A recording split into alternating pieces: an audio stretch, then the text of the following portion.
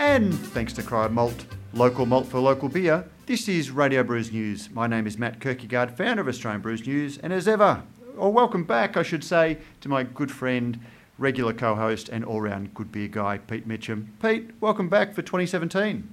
G'day, Matt. G'day, listeners. Good to be back. It's 1st of January already, is it? Yeah, okay. Did you see what I did there? I do see what you you said did there. we're first week of January. Anyway, no, look, these things happen. What's the official word? I didn't actually say not first the week Cooper's of January. version. What's the official word?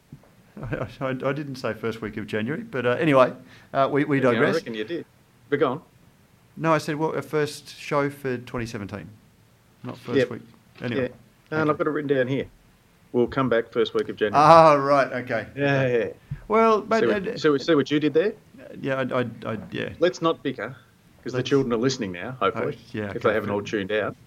Fair enough. But it's good to be back. As we discussed off air, and I said in the podcast that we put to air last week, or the week before last with Chuck Hahn, before we came back this year, we wanted to sort of try and make sure that we had things, fully sorted, so we can come back and be bigger and better than ever. And one of those things is we lost our part-time producer Lockie Mack last year, who is now producing the morning on ABC Radio. But we've got the delightful Freya, who's helping us out and is going to be lifting the content of the show. So that was the reason we didn't want to come back a little bit half-assed, although I suspect that we've done that a little bit anyway. But we are back and better than ever, I hope, Prof. Mate, how was it has been a long time since we've chatted. How was your Christmas and how was your summer hiatus?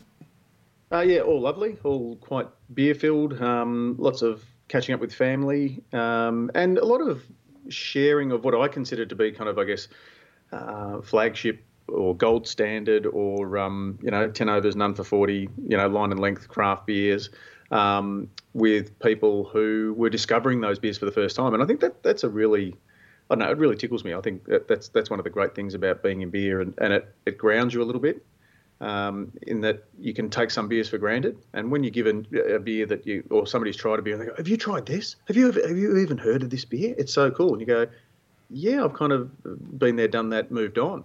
And it gives you, I think, a better appreciation for the overall quality of the beer coming out of the Australian craft beer community, and for the, I guess, the optimism that it gives me that there are still plenty of people out there that we haven't, inverted commas, touched yet.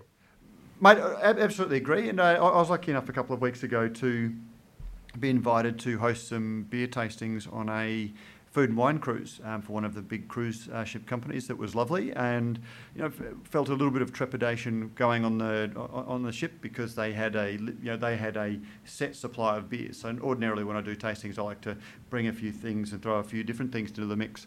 And this was one where I just had a set, sponsored by CUB, and had to choose from the beers that were there.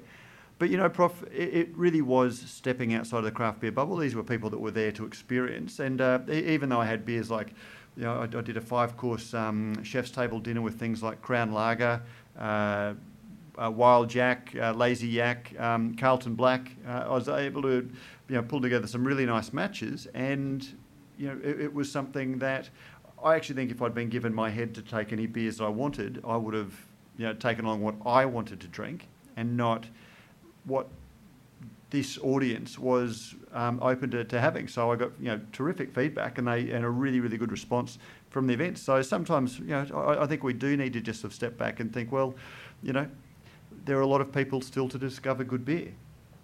Yeah, exactly. And it's good to see too that we're able to, I guess, have that reach. And if nothing else, it gives people who perhaps drink those beers normally a better appreciation of them in terms of putting them into a food and beer matching context, which it's putting one foot in front of the other, taking that next step on their beer journey. Speaking of which, there's been a lot of discussion recently about the CBA's review of its membership structures, and Lion voluntarily withdrew from the Craft Beer Industry Association. I guess that does play into the whole ecosystem of beer at the moment. Did you have any thoughts about that? That was a big issue while we were on holidays. Yeah, look, obviously plenty of comment around the traps, and I've spoken to plenty of people about it. And there's everything from, well, they've thrown their toys out of the cot and cracked it, before they got kicked out, or, it's the right thing to do, and all this sort of thing. From I guess a logistics point of view, it leaves a fairly large financial gap in the CBIA's coffers.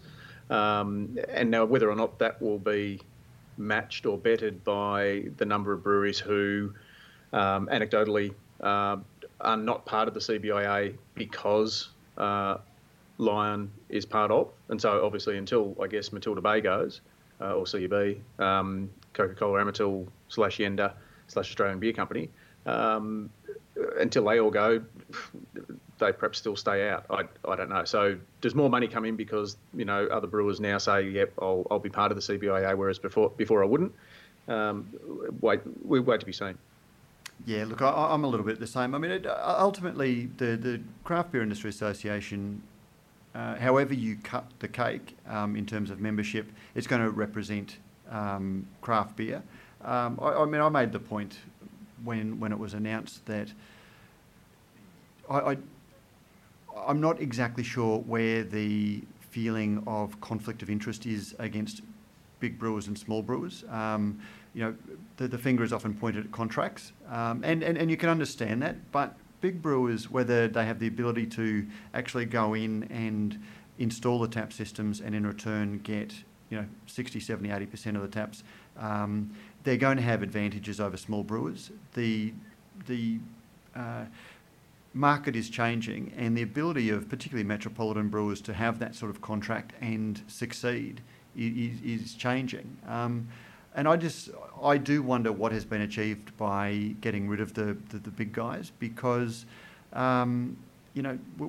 independence is the title that's being thrown around at the moment, or the name that's been thrown around for what matters instead of craft beer.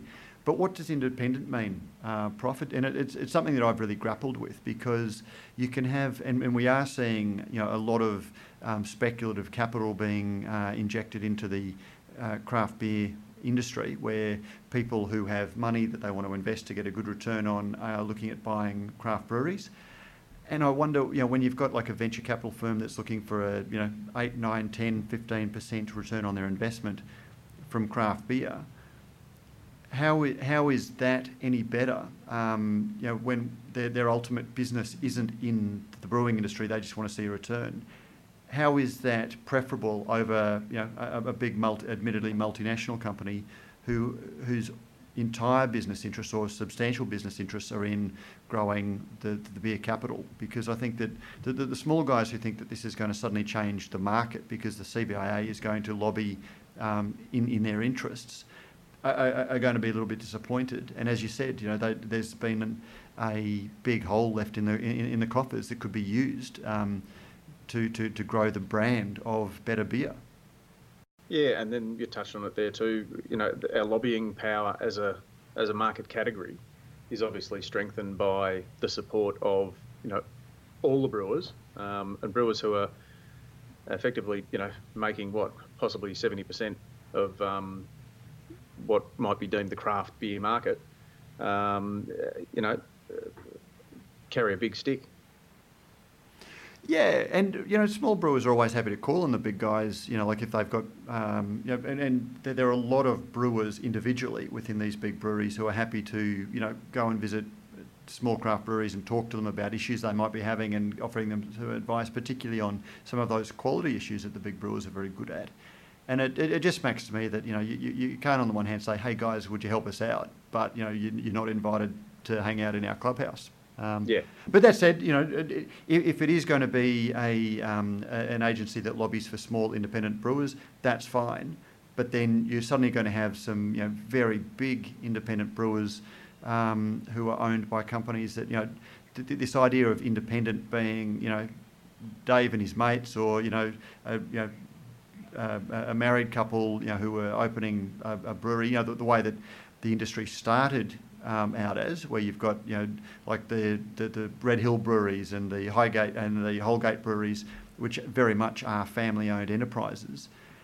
That idea of independence is rapidly changing, and so even having the big guys out, you're going to have some pretty big aggressive businesses that are eligible because, for all intents and purposes, they are independent. And if somebody could tell me that this move has fixed, the imbalance, then I'd be all for it. But I'm just a little bit unconvinced. But anyway, look, I think we've discussed that one. I just on one other thing, I did have that chat with Chuck Hahn that we put up a week or so ago. And it was, I think a couple of people raised their head and said, gee, you hit him with a wet lettuce. But, it spoke for itself. I mean, Chuck is a very passionate guy. He's a very passionate brewer. He does work for a big brewery, so he's always going to come at it from that angle. And I think, in the past when we've talked about things like contracts, the interviews have been a little bit more combative, and I just didn't see the point in, haranguing him on that occasion. Yeah, and you spoke to Chuck just before before Lion left the CBIA? Yeah, so that was after we, James ran a story saying that the CBIA was looking at That's right, yeah. membership, but before he actually made the decision. So yeah, no, it's just occurred to me that you have a pretty good track record of speaking to people just before shit hits fans. yes, and of course you're alluding to the Coopers saga that occurred last week, and or the week before last. The day before you speak to him. The day before. You speak to him the day before. Very proudly, and I'll tell you what, Prof. Did you ring him back and just say, "I hope I wasn't out of line with that crack about the Bible Society"? I'm sorry I didn't ask you about the but you know something, Prof. I managed to sit with Tim Cooper for an hour and a half, and he didn't once ask me whether I was gay. He didn't once, sign me up for the anti-gay marriage lobby. I don't want to make too much light of it because it was a really nice chat that I had with him. And Tim Cooper is a genuinely nice guy.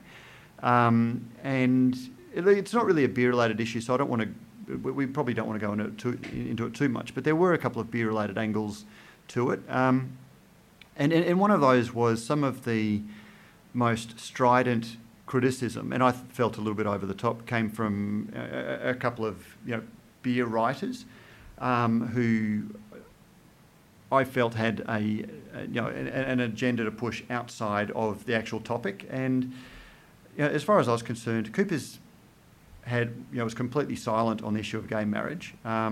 They sponsored the Bible Society, which they have done for a long time. The Bible Society provides Bibles to the Defence Force, and as a 200-year celebration, they provided some cans.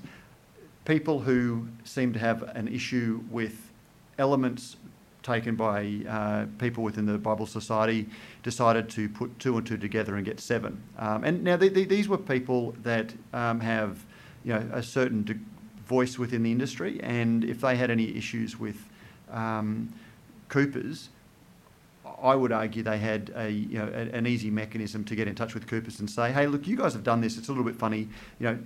Is this? Did you sponsor the video? Do you have a platform on gay marriage?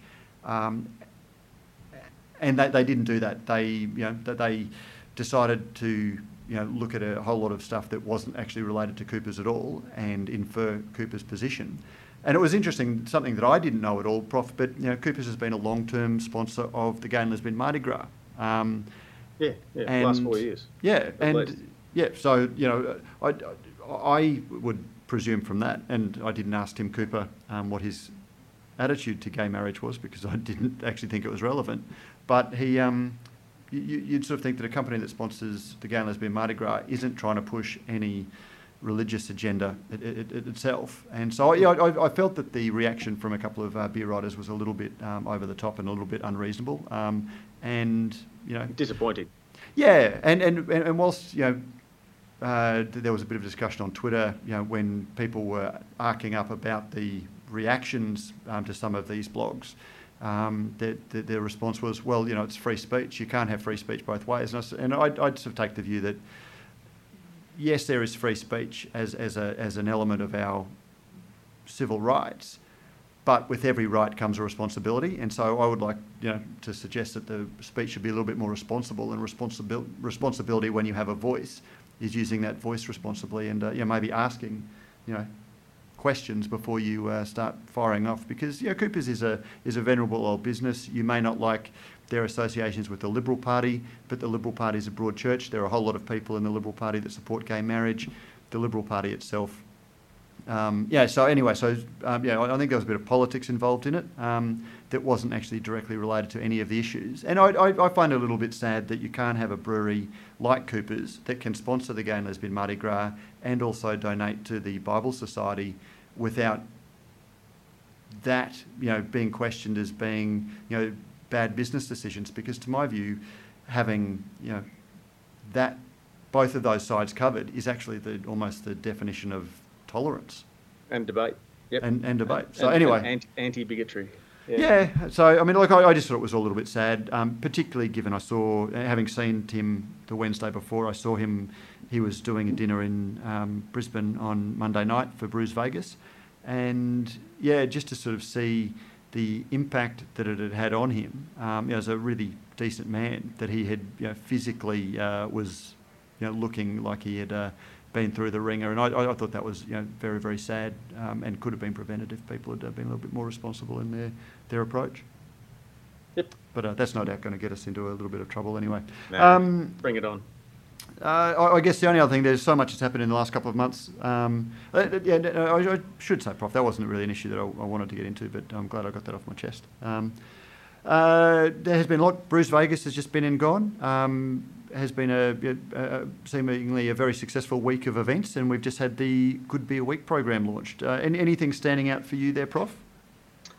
No, I haven't even really had a chance to look at it yet. Just sort of been looking at my engagements and planning stuff out. So, but it's certainly the program looks sensational.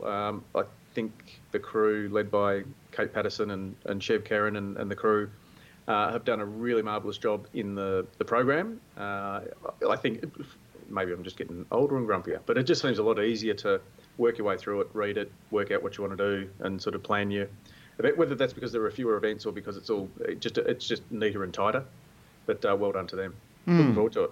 And Gabs is obviously coming up, so we'll be there. We are doing our Cryo Malt Trade Hub podcast again on the Wednesday of Good Beer Week. So if you're around, listeners, and you want to come along and have it, it's going to be a really interesting discussion panel. We've got a mystery brewer from Goose Island coming in, who's going to be on the Future of Craft Beer panel, given that they are soon to be imported by CUB. And apparently we've got a keg of Goose Island that's being donated. So if you want to come along and try some Goose Island fresh on tap, it could well be your first chance. We've also got, the name escapes me, Prof, and this is where our show notes are going to help us. The founder of Sierra Nevada. Ken Grossman. Ken Grossman, that's who I was thinking of. Happy to help out. Thanks, Prof. Who's going to be on a panel looking at sustainability, and that's sustainability within breweries, but also the sustainability of craft. And we're also going to be having a panel looking at, what are we looking at? Employment and skills development in the craft beer industry, how to get a foot in the door and how to build a career in brewing. So it's going to be a couple of really good discussion panels with some really big names. So listeners... And for those who missed it last year, Matt, we probably should just point out, it's a ticketed event. There's it's a nice room upstairs at Beer Deluxe, but the 3 sessions, you can sort of come and go kind of thing. Yep, right? Yeah, exactly. And I think the ticketed event is only a name only. I think we've got a couple of dollars on it, which will go to charity, and it's just to make sure that we know how many are coming for catering purposes. So it's not how many seats to dust off. And it's running from 11 to 3, so it's not a huge commitment in the middle of the day. So after you've had your recovery breakfast and before you embark on another night of Good Beer Week events, you can come along and check us out, have a chat with Matt and Pete, and also our great guests. So get along into the program. Now, Prof, we are running a tighter ship this year, so we might get in and have a bit of a chat too. Now, this was a solo interview I did, but you also had the chance to catch up with our next guest, a fellow by the name of Jason Perrault, who is a hop breeder from the US. Yes. And what did you? Sorry, what did you think of him? Oh, sorry, no. I don't know. Yes. So I thought that was your intro to the interview. No, Jason, nice. Terrific bloke, and had a beer with him, and a very short discussion with him and Justin Fox. He's out as a guest at Bintani, and I just love the fact that it's sort of, and I've got his card here right in front of me. Select Botanicals Group is and so it's not just about hops. It's really kind of, he's kind of really at putting the craft into craft beer from an ingredients point of view and looking at provenance and history but also at innovation and looking forward. So the short chat that I had was terrific. I'm very much looking forward to listening, as I'm sure our listeners are, to what Jason had to say to you. But he's a very, very quiet bloke, up until you get him talking about hops. He's a very quiet, self-effacing guy until you ask him about questions about hops, as you'll hear. This is Jason Perrault. Jason Perrault, welcome to Radio Brews News. Thank you very much for joining us. Yeah, thanks for having me. Now, Jason, I have been researching. Obviously, you're not a household name in Australia, and you're sometimes described as one of the great unknowns of the American beer scene. But you have made it to the Men's Journal top 10 most important people in beer list. Yeah, so they have. And I also have read an interview where you said, if the hops can speak for themselves, I'm happy. So hopefully this isn't too much of a chore speaking to us a little bit about hops. Oh, no, happy to do it. Jason, maybe you can tell us a little bit about you and your family. You're obviously, as I said, not a household name, but you're also no Johnny-come-lately to the world of hops either. You and your family have been hop farming for how many generations now? So I'm the fourth, and we actually we have the fifth coming up right now. So we've been doing it a while. We started farming in the Yakima Valley in the early 1900s, and we've been able to make a go at it. My great grandfather and grandfather planted the first hops in the Perrault family in the Moxie Valley in the 1920s, and they had my great grandfather and grandmother had 13 kids. We always joke that they also had 13 acres. So that was their workforce, it was one acre per kid. And, but obviously with that many kids, won't support that many families. So as the kids grew up, they moved along. Each of the families kind of went and did their own thing. And my grandfather ended up farming in many different locations or a few different locations throughout the valley, and ended up settling where we're at now in the 60s. And so we've been in that location since. And you are based in the Yakima Valley in Oregon, if I said that right? No, it's actually in Washington. Oh, Washington, sorry. Yep, Yakima Valley, Washington.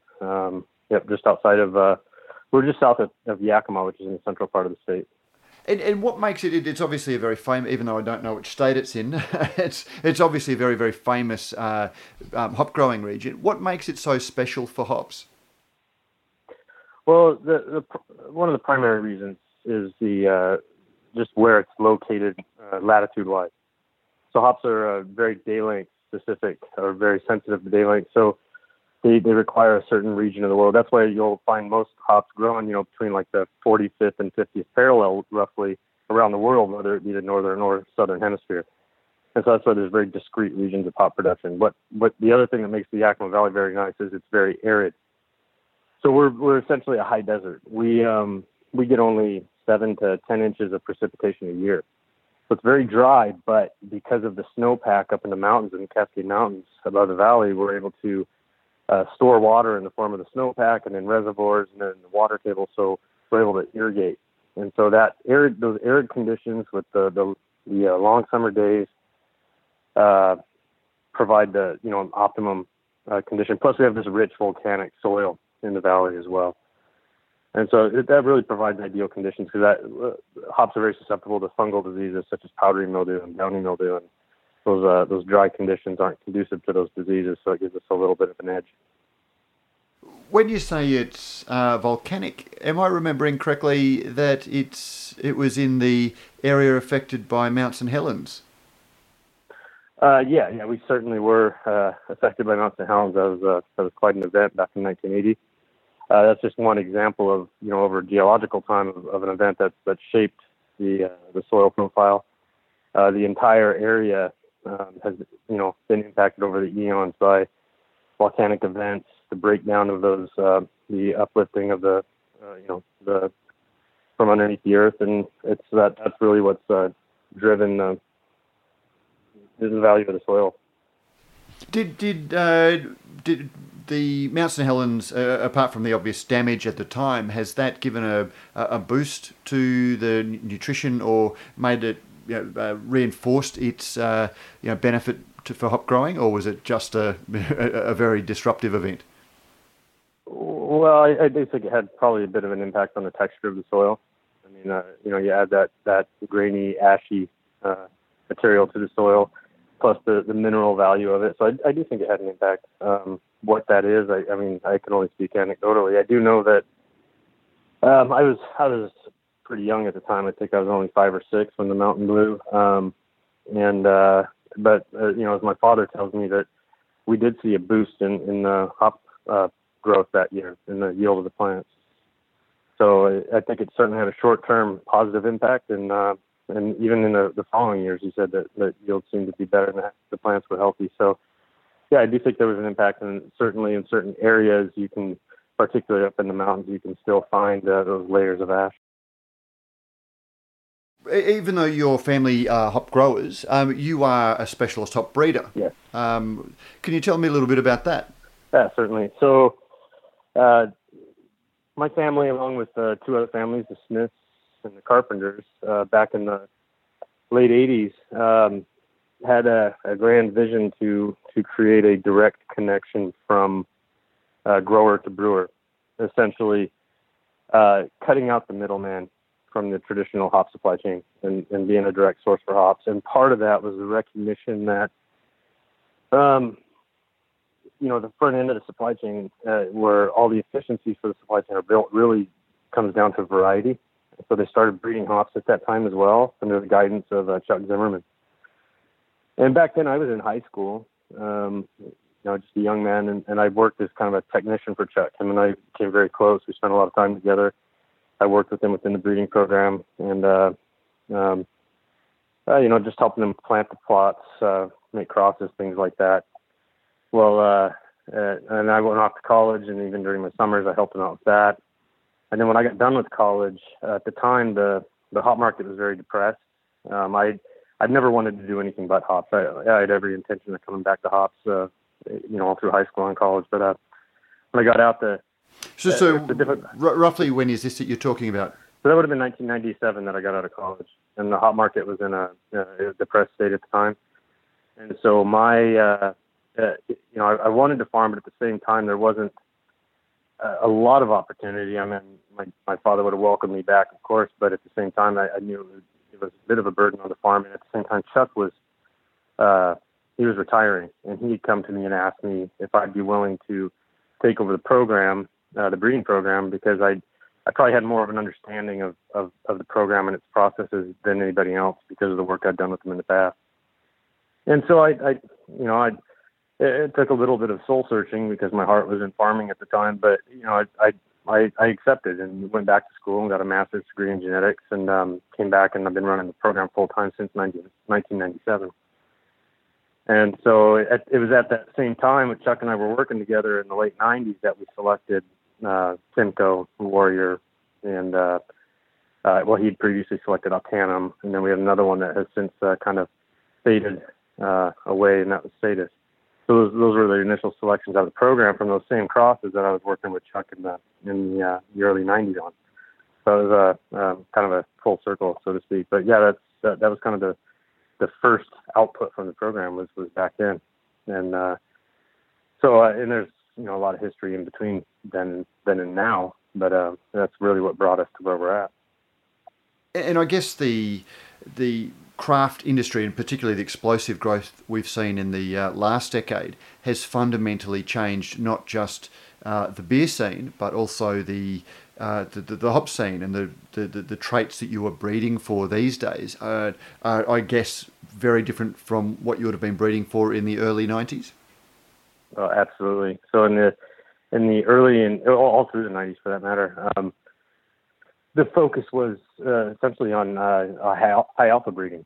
So we were really looking for efficiency from the high alpha side, because that's what where our demand was. The demand for U.S. hops was squarely for alpha, and we needed something that was more efficient and more competitive. That really formed the basis of the program back then. With that said, we never lost sight of that quest for aroma hops, because aroma hop breeding is much more subjective. It employs much more of the art of breeding, which is something as a breeder you get excited about. Alpha's great and everything, and it's a challenge to breed for it, but it's much more objective and numbers based than subjective and artistic based, like aroma would be. And so back then, though, to get an aroma hop accepted into a brewery, because most of our customers were the major breweries. This was, we still back then we still had a lot of large regional breweries in the U.S. They were still multinational companies, but they hadn't all consolidated like they have today. And so each of those companies, while they appreciated aroma hops, to get them to switch to a new aroma hop was difficult. It was a challenge, to say the least. And even you take something like Simcoe. Simcoe is actually a great story, because Simcoe, we advanced because of its alpha levels. We advanced because its alpha levels actually combined with low cohumulone at the time. And even now, there's many people that believe or firmly believe that low cohumulone imparts a less harsh bitterness than higher cohumulone. So we thought we had a winner from the alpha and low cohumulone combination with this great pungent aroma. Problem was the aroma was too pungent, and so we couldn't. Hard to believe, but back in the late '90s, early 2000s, we couldn't give a pound of it away. And we were pretty excited about it, and we actually expanded up to about 40 acres, and just kept building inventory because we could not get rid of it. So after about 3 years of building inventory, we finally decided enough's enough. Let's pull it out. And so we actually pulled it out. We almost pulled it all out, but we decided to leave a couple acres in just in case, and then decided to focus on that inventory and get it pushed real hard. So it really, Simcoe almost didn't exist. We almost pulled it out completely because we could not sell it at all. And it wasn't until the mid 2000s, 2005, 2006, that it really started to kind of get some notoriety amongst certain brewers, almost like a cult following, so to speak, amongst certain brewers and beer aficionados, so to speak. And so it was and then after it started to really catch on, it just kind of exploded, starting around 2010, 2011, 2012. But so that's just a great example of the change from where we were back in the 90s to where we are now. Now it's all about aroma hops. Now it's all about what can we provide in terms of aromatics and flavors.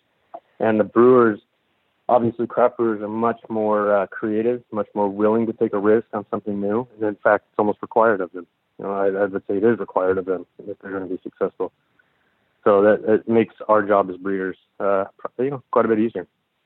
It must be hard when you see that, change in mindset, and realizing how fashion come and goes, that you don't have to just deal with the weather, you have to deal with changing fashions as well. Yeah, and that's probably our biggest challenge, Matt, is the fact of the matter is it's a 10-year process. We can shorten that maybe by a couple years. So at a bare minimum, you're at an 8-year process from the time we make a cross where we have a variety to release. So, and none of us have a crystal ball. I always say that if you would ask me, if you would have told me 10 years ago what IPA would be in the States, I would have laughed. I would have said, there's no way. But so we can't predict what's going to happen. What we have to do is really take advantage of the inherent variation we have in the program and make sure that we're being creative and innovative with what we're selecting. So it's almost a chicken egg type thing. We can respond to the demands of the industry, hopefully, by having a wide breadth of variability in the program. But hopefully, maybe we can even drive things a little bit. If we're coming out with something innovative, something new for the brewers to use, maybe that can drive the trends a little bit as well. But it's not just a matter of the 10-year time between breeding or between actually selecting out parents and then getting a production hop. I can't think of too many other careers where you have such a high failure rate. I've seen it described that you throw out 1 million of your crosses before you finally get one that you want to work with. Yeah, I always joke that and Chuck used to tell me this all the time, that he would tell me that I've got into one of the most depressing careers that you could possibly choose, because you actually throw away 99.99% of your life's work. So out of all that you do, if you have one success, you're happy. So it is kind of a strange dynamic. But I guess for all of that disappointment, having one beer made with a hop that you've got to market must be pretty rewarding. Oh, absolutely. And even as we're talking, I'm drinking a beer that you can tell has been at least influenced by our hops, and that's it's very gratifying when you taste a beer, an amazing beer that's been made with Simcoe, Mosaic. These hops they're very distinctive, and you taste them right away, and it's very satisfying. And then to hear not just brewers' satisfaction with that and excitement about that, but beer drinkers. I think that's maybe the most gratifying thing, is those conversations I have with beer drinkers about them talking about specific varieties. That's not something that would happen, a few years ago. In fact, it'd be unheard of. Hops for hops, and that's not the case now. Now we actually touch the consumer, and that's a pretty big deal. They very much are the rock star ingredient at the moment. Do you think that can last? I think as long as beer remains true to itself in terms of the four main ingredients, I do think that we've established a bit of a new normal, in that hops, I don't think, will ever be relegated back to just being that slight nuanced spice, because I think that they've become such the forefront that even those styles that once didn't rely on hops can still subtly rely on them to differentiate themselves a little bit. So I think I think they will, going forward, play a more important role than they traditionally did. Whether or not they'll play as big a role as they are right now, that's another question. I won't say that for sure, but I certainly think they will. They've kind of solidified and cemented their place in terms of the importance of the brewing process versus where they were 10, 15, 20 years ago. With a 10-year product development cycle, you would have quite a few hops at various stages of trial at the moment. Is there anything that you can tell us about some of the characters or some of the flavours and aromas that they're exhibiting at least in the development stages, that we can look forward to in the next couple of years? Oh yeah, absolutely. I mean, there's a couple that actually are starting to actually already make a name for themselves. A couple sisters, 438 and 472. So HBC 438 is a really amazing hop, big stone fruit, tropical, kind of herbal in the form of mint. Just an really nice hop. A little bit of coconut and vanilla in there. But what's really great about it is all those flavors translate into the beer, and that's not always the case. I'd say 9 times out of 10 when we develop a new hop, you might smell something great in the hop, but it doesn't translate the same into the beer. But this one does, and so what you smell in the hop, you smell in the beer, and taste in the beer, and so that's really amazing and very impactful. Its sister 472 has some of those similar characters, but the more vanilla coconut woody character is much more pronounced. And so it comes across almost as a barrel-aged character, and even to the extent that it provides a bit of a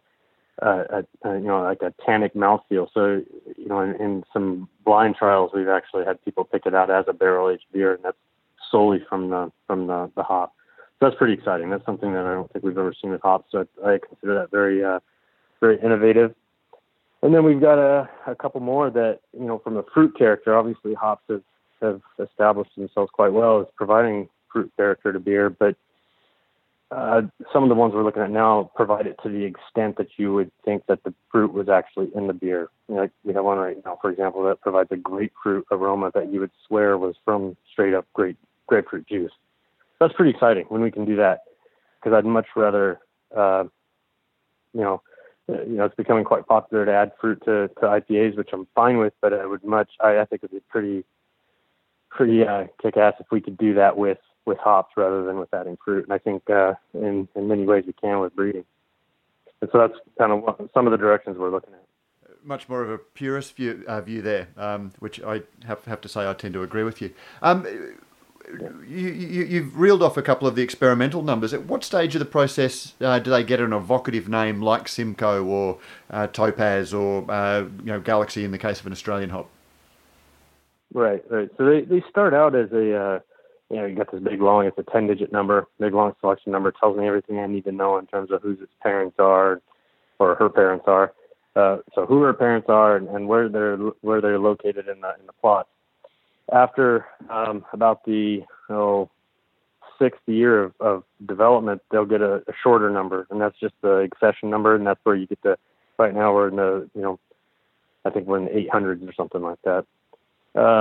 But after a few years of sitting at that, what we call the elite stage, where we're on the cusp of release, they'll stay with that numbered variety. But once we choose to release, so after that 10 years, that's when we'll decide to pick a brand or a trademark to go with that variety.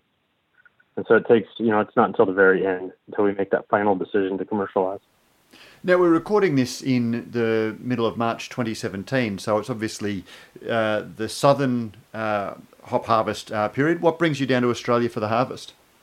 I actually came down and wanted to visit our friends at Bintani, and then thought as long as I was coming down here to visit them, it'd be a great opportunity to see hop harvest. It's kind of funny, but in all the years I've been involved with hops, I've never seen hop harvest outside the Yakima Valley, because we were always so busy at that time. So in the northern hemisphere, I can't ever get away, and I just never had the opportunity to visit hop growing in the southern hemisphere this time of year. So I thought it was a great opportunity to come down and check it out. I've always heard great things about the area. So. And you've obviously been doing quite a bit. You mentioned Bintani. Tell us a little bit about the projects you're working on with Bintani. Bintani's been a great partner for us. They're a distributor for Yakima Chief Hop Union. So I talked earlier about the three families forming a direct connection from grower to brewer. That started out back then as a little company that was Sunrise Hop Marketing and Yakima Valley Hop Storage. That evolved as we brought more growers in the 90s into what became Yakima Chief. And then Yakima Chief back in 2014 merged with Hop Union to form Yakima Chief Hop Union. And so it's a 100% grower-owned company, and in order to fully reach different areas of the world, such as Australia, the South Pacific, we rely on strategic partnerships in the form of distributors like Bintani. So they're a valued distributor for Yakima Chief Hop Union hops in the area. And so we work real closely with them, making sure we're getting the right product in the right place, right quality, and then also working on projects like Fortnite, which is a custom blend that developed in conjunction with them. Tell us a little bit about that. We've had some stories on Brews News about that, but tell us in your words what the Fortnite project is all about.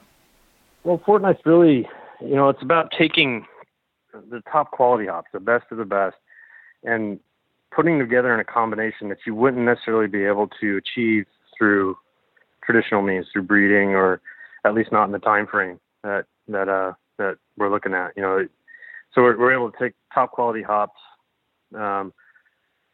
do sensory analysis, select specific lots for it, and hit some target values with regard to whether it be alpha oils or aromatics, and put together a really great product that is custom to the customers. It's an interesting notion, because we see all sorts of blending going on in the beer world, but this is and even hops using brewers using different hop additions to the kettle, but this is a blended hop that is pre-blended for them. Is that a fair way of describing it? Yeah. I mean, it's basically a pre-blended product. And its value, I think, is derived, though, from the standpoint that what's never been done before is taking blending hops that are the top of the line quality hops to create a product that is a premium product. And so it's a little bit different approach than been done in the past. And then achieving homogeneity is another goal of taking a blended product and being able to adjust the mix to bring that homogeneity to the product. So it's there's definitely a value created there. Now, you've spent a little bit of time in Australia already. I won't be unfair and ask you what beers you liked or how our beers compare, but have you noticed any trends on the Australian brewing scene that maybe contrast with what's going on in the States at the moment? I think what really sets the States apart right now still is of course IPA, and I don't think that what I've noticed anyways that necessarily the extremes of the IPA movement have quite been embraced down here. What I have noticed is some really, really well balanced, very drinkable, lower alcohol beers, and I really appreciate that. I mean, I've had some amazing, very drinkable beers that have great hop character and are very well balanced between the hops and malt. So I think that's probably the biggest difference is I think there's still a taste for hops, but it's maybe not as extreme as what we've done in the States. And that's an interesting effect of our local market. A lot of our brewers talk about the government excise that's levied on beer and how it's volumetric and It punishes bigger beers because of the higher alcohol tax on bigger beers. Mm-hmm. But it does seem to have, almost, that there's almost been evolutionary pressure on them to get better at lower alcohol brewing to fill those flavour needs. That's just challenging. That's a credit to the brewers here in Australia. At the same time, I have seen peaks in the various American beer meter that I read that see lagers having a bit of a moment in the sun, and there do seem to be rays of sunlight on some of the lower alcohol beers. Oh yeah. I think in the States we're also seeing that trend. I mean, you look at the fastest growing brands, and many of them are the lower alcohol, either session style IPAs or lagers. That's certainly a trend, and I think it's a welcoming trend. I think as a hop grower, I certainly don't mind a heavily hopped beer that's higher in alcohol. It just means we're going to sell more hops, right? Hey, actually, do you sell? If there was a big swing away from IPAs, would that harm the craft beer market, or is just the growth in craft beer, the continuing growth in craft beer, going to soak up all of the extra acreage that's been planted? Yeah, I think if there was a large swing away from IPA, it would certainly have an impact. I mean, when you look at the hopping rates of IPAs, and you go, 2, 3, 4 pounds per barrel, and if you were to back away from that, that's significant. That could have a huge impact. So yeah, I'd hate to see an overnight change, because it would not soak up all the acreage we've added, because the U.S. hop grower has been very responsive to the changes in brewers' needs, and we have a history of doing so. As new acres are required, hop growers are pretty quick to respond in the Pacific Northwest. So I think with as much as we've added over the last few years, we're starting to see a bit of a balance form. And I think if you saw a major disruption in the form of a mass shift away from IPA, it would certainly have an impact. So I hope if it does happen, which we can't control those things, if it does happen, I would hope that it happens slowly. Terrific. Oh, Jason Perrault, thank you very much for joining us on Radio Brews News. Enjoy your time in Australia, and sorry I couldn't actually sit and record this over a beer with you. Yeah, well, I was drinking one with you, whether you could see me or not. So I appreciate talking to you. It's been great. Terrific, Jason. Thank you very much. All right, thank you. There we go, Prof. A lovely fellow. I would have loved to have sat down and had a beer, so you were very lucky. He certainly knows his hops and is very, very passionate about it. Yeah, very much so. Yeah. So, mate. Now we do have a couple of interviews. I do have an interview in the can with Tim Cooper, but we might wait a little bit longer before we play that. Wait for the dust to settle. Till the water's calm. Yeah. But I've caught up. I've got a couple of interviews that we'll do, and we've got a couple. So we will just get on, listeners. We are endeavouring to be back weekly. I know we got some emails from our regular listeners and particularly our producers, but we are back, and you will be getting your money's worth, and hopefully thanks to our new producer even better quality. Our dulcitivity will be going up to 11. So if you do like the show and you want to help us pay for our expensive producers and high quality audio technology, you can jump online, go to the website, and it'll tell you how to become a producer, either an executive producer for $10 a month, a producer for $5 a month, or just make a donation to help us out and keep us going. Prof, we have updated some merch. We sold a few T-shirts. Shout out to Phil Cook, who was given a Brews News T-shirt at Christmas, which I thought was a nice gift. Oh, lovely. Good to see him being worn across the Dutch. Exactly. We might have to do a special, Hops and Brit and Novelty and Hype, Well, we might T-shirt or something. Yeah. Or just get Phil on to have a bit of a chat. LPR. But we also have Caps had a request I think we owe. Phil's been on a list for quite a while, so. Well, it's not that we haven't spoken to him in the past. He is a friend of the show, so it'd be good to have a bit of a chat with him. Just find out how things are going in New Zealand. There's been a lot happening in New Zealand with takeovers and various other things, so it'd be good to get him on. But yeah, so listeners, if you do like the show and would like to buy some merch, we've got the Hops and Hype. We've got Brett. What have we got? Quality, consistency, novelty, and style. We've got a couple of things. We had a request. We even have hats now, Prof. So we've got truckers' caps with the same slogans on. If you don't want a T-shirt. What else? I guess that's about it, Prof. We've got no other formalities that we need to do. Jump online if you like the show. Jump online, give us a review on iTunes, shout out on Twitter, or send us an email with guests that you would like to hear on. Prof, what have you got coming up? I've got Bendigo Craft Beer Festival this weekend, and then a little bit of a break, and then we're right into a whole heap of stuff. And then obviously preparing for the AIBAs and leading into Good Beer Week. So bring it on. I should say you and Kira Lee have been invited back for your third outing at the AIBAs. Third individually, second together, yes. Second together. So, well, even so, Paul Mercuro was the first to get a repeat performance. You guys are now on the trifecta. That's it. Congratulations. Very well deserved. Well, we might sail on out of here. Nice tight show of around about an hour, Prof. Good to be back talking to you. Look forward to seeing you next week. Yeah. Shall do. See you, listeners. We'll see you then.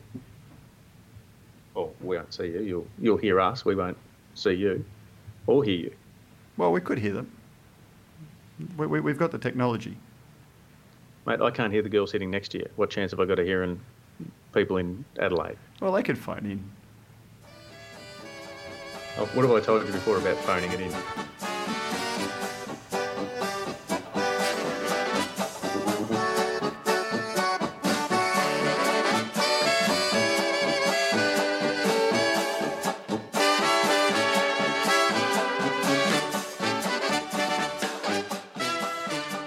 And we're back.